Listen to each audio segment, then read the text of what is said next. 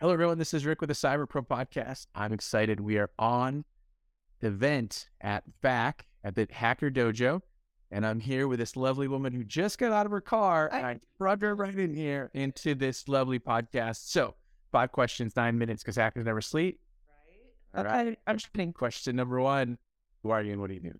Hi, I'm Heather Hall. I am a demand and delivery manager for a company called Optiv. We are a full service end-to-end cybersecurity company. That's all we do is cyber and everything cyber. So I work on the threat team and I help manage the sales wave to doing scoping with clients and making sure that everything that they need is really getting performed by our full service application security, network security, the whole gamut of things. That's amazing. So, question number 2: Why do you love being in cybersecurity and in the delivery space thing? Oh my goodness. So I've been in cyber for like 15 years, IT for 26. Don't any of you ever try to do the math on that. And I just love it. It's always so dynamic. Things are moving. I used to work for a whole bunch of different companies, but I love the consulting piece because it's always changing. You're always interacting with somebody different. There's different problems. And I, as a woman by nature, am a problem solver. So I love it. I just dig into it and help people. Perfect. And just so everyone knows, she's 29. She started when she was 4, and 13 of these years. Exactly. Yeah. That's a really good typer because that. Perfect. So everybody today talks about cybersecurity as a top concern, but what does that mean to you? Goodness, the things that freak me out. Not it doesn't mean I'm paranoid. They're just sort of following me. But the things that scare me is literally the light shutting off.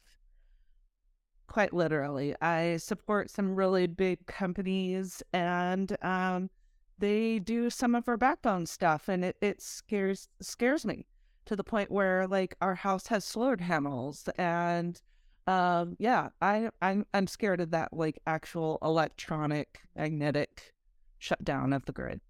Interesting. So I'm going to ask a bonus question right off the bat. I think that's not only cybersecurity concern, right? It's also grid concern. It's infrastructure concern. Yeah. What can we do, as cyber professionals to really help us promote getting that fixed, making that not a gap? Oh my goodness.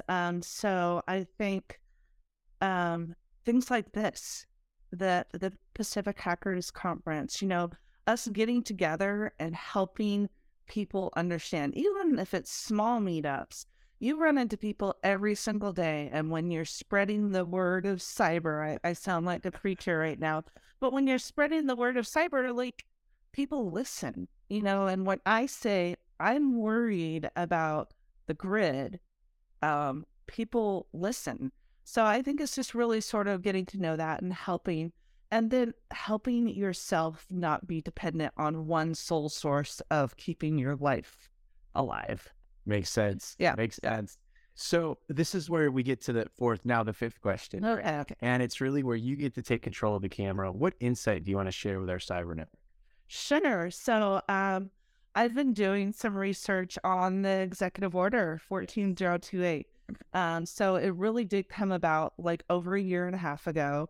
And the White House just hammered everyone on September 28th of this year about how they have like 90 days to do the inventories of all their supply chain stuff, SBOMs, software build of materials, and SDLC and Zero Trust and all of these things. So a lot of time, I'm sort of like, regulation, does that really help us? But in this case, I think it's super important. We've seen a slew of third-party attacks that have intimately affected everything that we do. I mean, I could go on for days, the Log4j and SolarWinds, all this stuff. So I think the government really highlighting this and forcing organizations that do support infrastructure or support our livelihoods or support the federal government really understand what they're interacting with is really important. Okay. And obviously, you guys work for... Yeah, Optiv does this. And so funny. It was literally like last month, we had 3 or 4 different major companies come to us and say, we need application security, like right now, Rick, right now. I need 300 apps done by the end of the year. And in literally 2 or 3 weeks, we'd have huge companies come to us and say this. And I'm like, hey, boss, there's something going on. He's like, everything ebbs and flows. So I started doing research.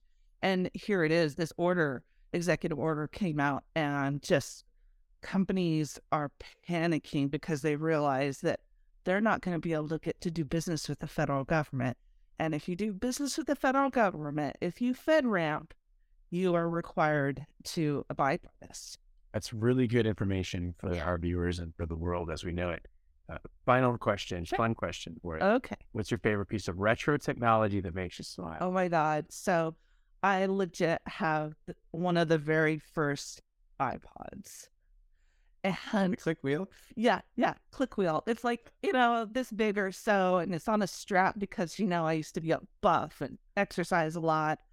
I did 20 years in the military stuff. That's true. I was buff at one point. But we have 4-year-old twins, and the twins will get it out and plug their little ear pods into it, and it still works like a champ. Like, I remember I downloaded videos on it or something, and they'll sit there and watch the videos. I'm like, really? This piece of technology, how old is it? I don't even know. But yeah, I love it. It's really great to watch my 4-year-olds like enjoy this little piece of technology that was stuffed in a drawer. Amazing. Thank you so much for being on the podcast. Thank you. Thank you for having me. Thank you for watching the Cyber Pro podcast.